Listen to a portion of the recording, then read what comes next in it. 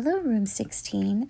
I'm going to go ahead and continue where I left off, and we are in parts 8 of Out of My Mind. Miss Gordon does other cool things too, like when she decided the class would read the story of Anne Frank. She had kids take turns squeezing into a small space she had built under a table so they could understand how Anne might have felt. I couldn't do that, but I got the idea, and she assigned other great books this semester. I'm listening to Shiloh by Phyllis Reynolds Naylor and The Giver by Lois Lowry. And there's one called Tuck Everlasting. The kid never gets to grow up. Staying a child forever is not as cool as folks might think. Because of Mrs. V, I could actually read the books. But the print is usually very small, and it's hard for my eyes to stay on the right page. And nobody has figured out the best way for me to hold on to a book without falling on the floor 1,000,000 times. So I usually choose the audiobook instead of the written version. I even take tests now. Catherine reads me the questions, and I point to the answers on the sheet she places on my tray. I pass every single test, and she doesn't help me one single bit. I would probably get 100% on each one, but some of the questions require long answers. I just can't explain with words on my board. One time in spelling, Miss Gordon read the words aloud, and I pointed to the letters on my board. Catherine wrote down what I pointed to so I could follow along with the test. Claire and Molly, who are always watching me, it feels like, began to complain. "It's not fair," Claire cried, waving her hand to get Miss Gordon's attention. "Catherine cheats for her," Molly added. What is it with those two? It's like they're jealous of me or something, and that's just plain crazy. At the same time, I realized that they actually thought I had it easier. That sure was a first. Last Monday morning, Miss Gordon told the class, "As some of you may know, because I do this every year, our long-range 5th grade project this year is a biography unit. We will read the biographies of famous people, do a report on a famous person of your choosing, and each of you will also write your own autobiography." Well, it's got to be short. What can you do in 11 years? Connor, the big kid, shouted. Everybody laughed. "In your case, Connor," Miss Gordon replied, "I'm sure you think of way too much." Can I do my report on the guy who invented hamburgers?" Connor asked to more laughter. "I doubt if we know who made the first burger, but you can do your report on the person who founded McDonald's. He got rich off hamburgers and fries." "Awesome! My favorite kind of dude," Connor said. Rose raised her hand. I love the fact that she's in all of my inclusion classes. "Miss Gordon, when is all this due?" Rose is a type of student who takes all kinds of notes in a bright red spiral planner and never misses a homework assignment. "Relax, Rose. We got until the end of May, and I'll walk you through each segment one step at a time. Tomorrow we'll talk about how to write your memories." Rose seemed satisfied, but I noticed she scribbled almost a whole page in her notebook. I'll give anything to do that, but working on stuff the teachers in the regular class assigned me is just plain awesome. History class is even better than language arts class, even though the teacher, a man named Mr. Dimming, has none of Mrs. Gordon's spark. Balding and pudgy. He's been teaching at the school for over 20 years, and kids say he's never been absent, not even once. Clearly, he loves what he does. His car is always in the parking lot when our bus rolls in, and always there when we leave for the day. He dresses like a TV preacher in 3-piece suits with vest most days. I've never seen him with a crisp white shirt and a colorful tie. I wonder if his wife picks them out. Some of them are really sharp. Mr. D loves history. He can quote facts and dates and wars and generals like somebody on a game show. I bet he can win Jeopardy. The other students didn't seem to like Mr. Dimming much. They call him Dimwit Dimming behind his back. I think that's sort of mean because Mr. D is really smart enough to run the quiz team. When Mr. Dimming got to American presidents in class, I rocked. He gave the students a list of presidents and all their vice presidents and told us there would be a test in a week. Catherine read the names to me several times. I've never heard of some of these men, she admitted to me as we went over the list the first time. Hannibal Hamlin was Abraham's first vice president? Who knew? I memorized them all. When Mr. Dimming gave the test, all I had to do was point to the right answers. He checked to make sure that Catherine wasn't helping me. I even finished before some of the others. While Mr. D was returning to test papers, he gave the class a few minutes of free time to sharpen pencils or stretch or talk. I was surprised to see Rose walking toward my desk. How did you do on the test, Melody? She asked. I only got a 75. She looked disappointed. I got an 85, but I was so excited that she'd come over that I got all mixed up, so I pointed to 5 and then 8 on my board. She touched my arms, her eyes full of sympathy. Don't worry, she said. You'll do better next time. And she did this right in front of Molly and Claire and the rest of the class. There was no way I was going to tell her what I really got on the test. I tried to think of something to say so she'll stay longer. Pretty and shirt was all I can come up with, and using my lame board.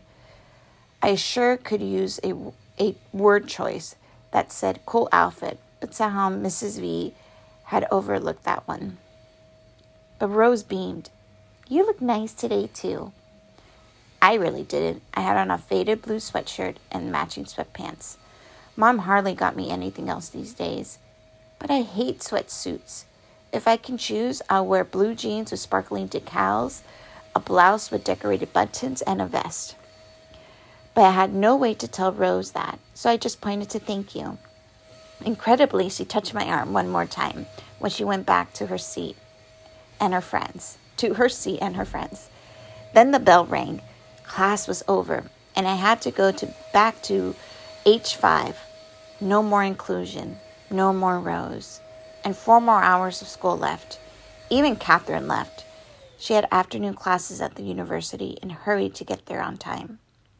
Mrs. Shannon was out sick that day, so I sat silently with Ashley and Maria and Carl and Willie while we watched The Lion King again. I've seen it 1,000,000 times. I can't quote it. Then the substitute teacher gave us a math lesson. Addition again. When am I ever going to get long division? I wonder what Rose was doing. It was a very long afternoon. Chapter 13. Penny, no! Mrs. V calls out, dragging Doodle behind her. Penny has scooted out of Mrs. V's front door and is halfway down the ramp from her porch, shouting, bye-bye, from under her green baseball cap. Butterscotch, at home, in our backyard, would be having a doggy fit if she could see Penny trying to bolt. It's one of those early November days that an artist would love. Red bronze leaves, bright gold sunlight, leftover summer. I don't blame Penny for trying to bolt. Mrs. V scoops her up and brings her back in the house. Going work, Penny pouts. Not today, honey buns, Mrs. V says firmly as she locks the front door. Penny loves wearing hats and playing dress-up. Mom rarely buys fancy church lady hats for herself, but for Penny, she'll sometimes pick out crazy-looking straw hats with bows and ribbons and bring it home. At home, Penny spends a crazy amount of time in front of the hall mirror with a couple of Mom's plastic necklaces hanging down almost to her shoes, a purse on each arm, and a hat tilted sideways on her head. Gotta go work, she'll say with one hand on her hip. Who has she ever seen dressed like that going to work? Mom asks as we all crack up. She's only 2. I'm not going to be able to afford the kid when she's old enough to go shopping on her own. Dad always says. He snaps every cute pose she makes with his cell phone camera. When Mrs. V sets Penny back down, Penny pokes her lips out, throws Doodle on the floor, and wraps both arms around her chest. I laugh. I wish I had enough coordination to have attitude. Here, Penny, why don't you sit down and draw me a picture instead, Mrs. V says, whipping out a box of crayons. Attitude forgotten. Penny grabs a handful and promptly begins to scribble all over the coloring book as well as Mrs. V's table. I wish I can use crayons. I'll draw a rose with a velvety red bloom and a green stem and yellow-green leaves coming from it. I can see it so clearly in my mind. But of course, when I put a pencil or crayon in my stupid little tight fingers, all I can imagine are squiggly lines, nothing that looks even close to a rose. I want to draw it for Rose. She has rose designs on her notebooks and book bag. I don't know where her mother finds such cool stuff. Rose's name really fits her. She's pretty and delicate and nice to be around. If she has thorns like real roses do, I've never noticed. While Penny is busy with her crayons, Mrs. V checks her mail. She opens several envelopes, then gasps with surprise. Guess what, girls? She exclaims. I've won a contest. I look at her with interest. Penny continues to scribble, ignoring both of us. I entered an essay contest at the bookstore in the mall, she explains to me. The topic was why fish are important in our world ecology. I point to food on my board and smirk. No, silly. She reaches over and tickles me. I wrote something about oceans and the balance of nature. I don't honestly remember what I said, but I won first prize, a trip for 6 to the new downtown aquarium. All expenses paid. Stupendous! I've seen the commercials on television for the aquarium. It's supposed to have sharks and turtles and penguins and a million other sea animals. Go? I asked by pointing on my board. Well, besides me, I don't know who else to take, she says, scratching her head and grinning. I kick my foot strap loose. Me. I want to scream instead. I point. Who could I take? Mrs. V teases, looking around the kitchen. I can tell she's trying hard not to laugh. Me, I jab. Well, of course I'll take you, Mellow Yellow, Mrs. V says, smiling. Just think of all the new words we'll gather. I'm going to write down the names of every single fish for you to learn. I slap my head, pretending to be upset. So if I take you and Penny, your mom and dad, and me, that's 5. I wonder who else we can take. She scrunches up her face, thinking. I know immediately. Rose can go with us. I spell out her name. R-O-S-E. And again, R-O-S-E. Then I hit, please. Your friend Rose from school? I buck and kick with excitement. I think that's a great idea, Melody. I'll ask your parents and her parents. And if she's willing, we'll have a wonderful day. I can't stop kicking my feet. It takes several weeks before Mom and Dad are off on a Saturday.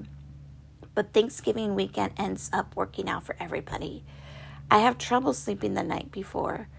Rose's parents seem really nice from what I can tell from listening to Mom's end of the conversation. I couldn't believe Rose wanted to come. She wanted to come with me, the kid in the chair. At school, Rose whispered with me about the trip, just like I've seen other girls do when they have secrets. I felt like a real girl. Now that the Saturday is finally here, we all pile into our SUV early in the morning. Even though the weather has turned pretty chilly, I made sure Mom put a really nice outfit on me. Cute jeans and no sweats. Rose hasn't said anything about what I'm wearing, but she keeps cooing over Penny. Your sister is adorable, Melody, Rose says. I smile and nod. Penny reaches out her chubby little hands and claps. Whoosee, she says. I think she said my name, Rose exclaims. Your sister's not only cute, she's a genius. As we drive, Rose chatters with my parents and Mrs. V like she's known them all her life. I watch it all silently, thinking this has to be the best day of my life. When we get to the aquarium, Dad unloads my chair and eases me into it while Mom gets Penny's stroller out and straps her in.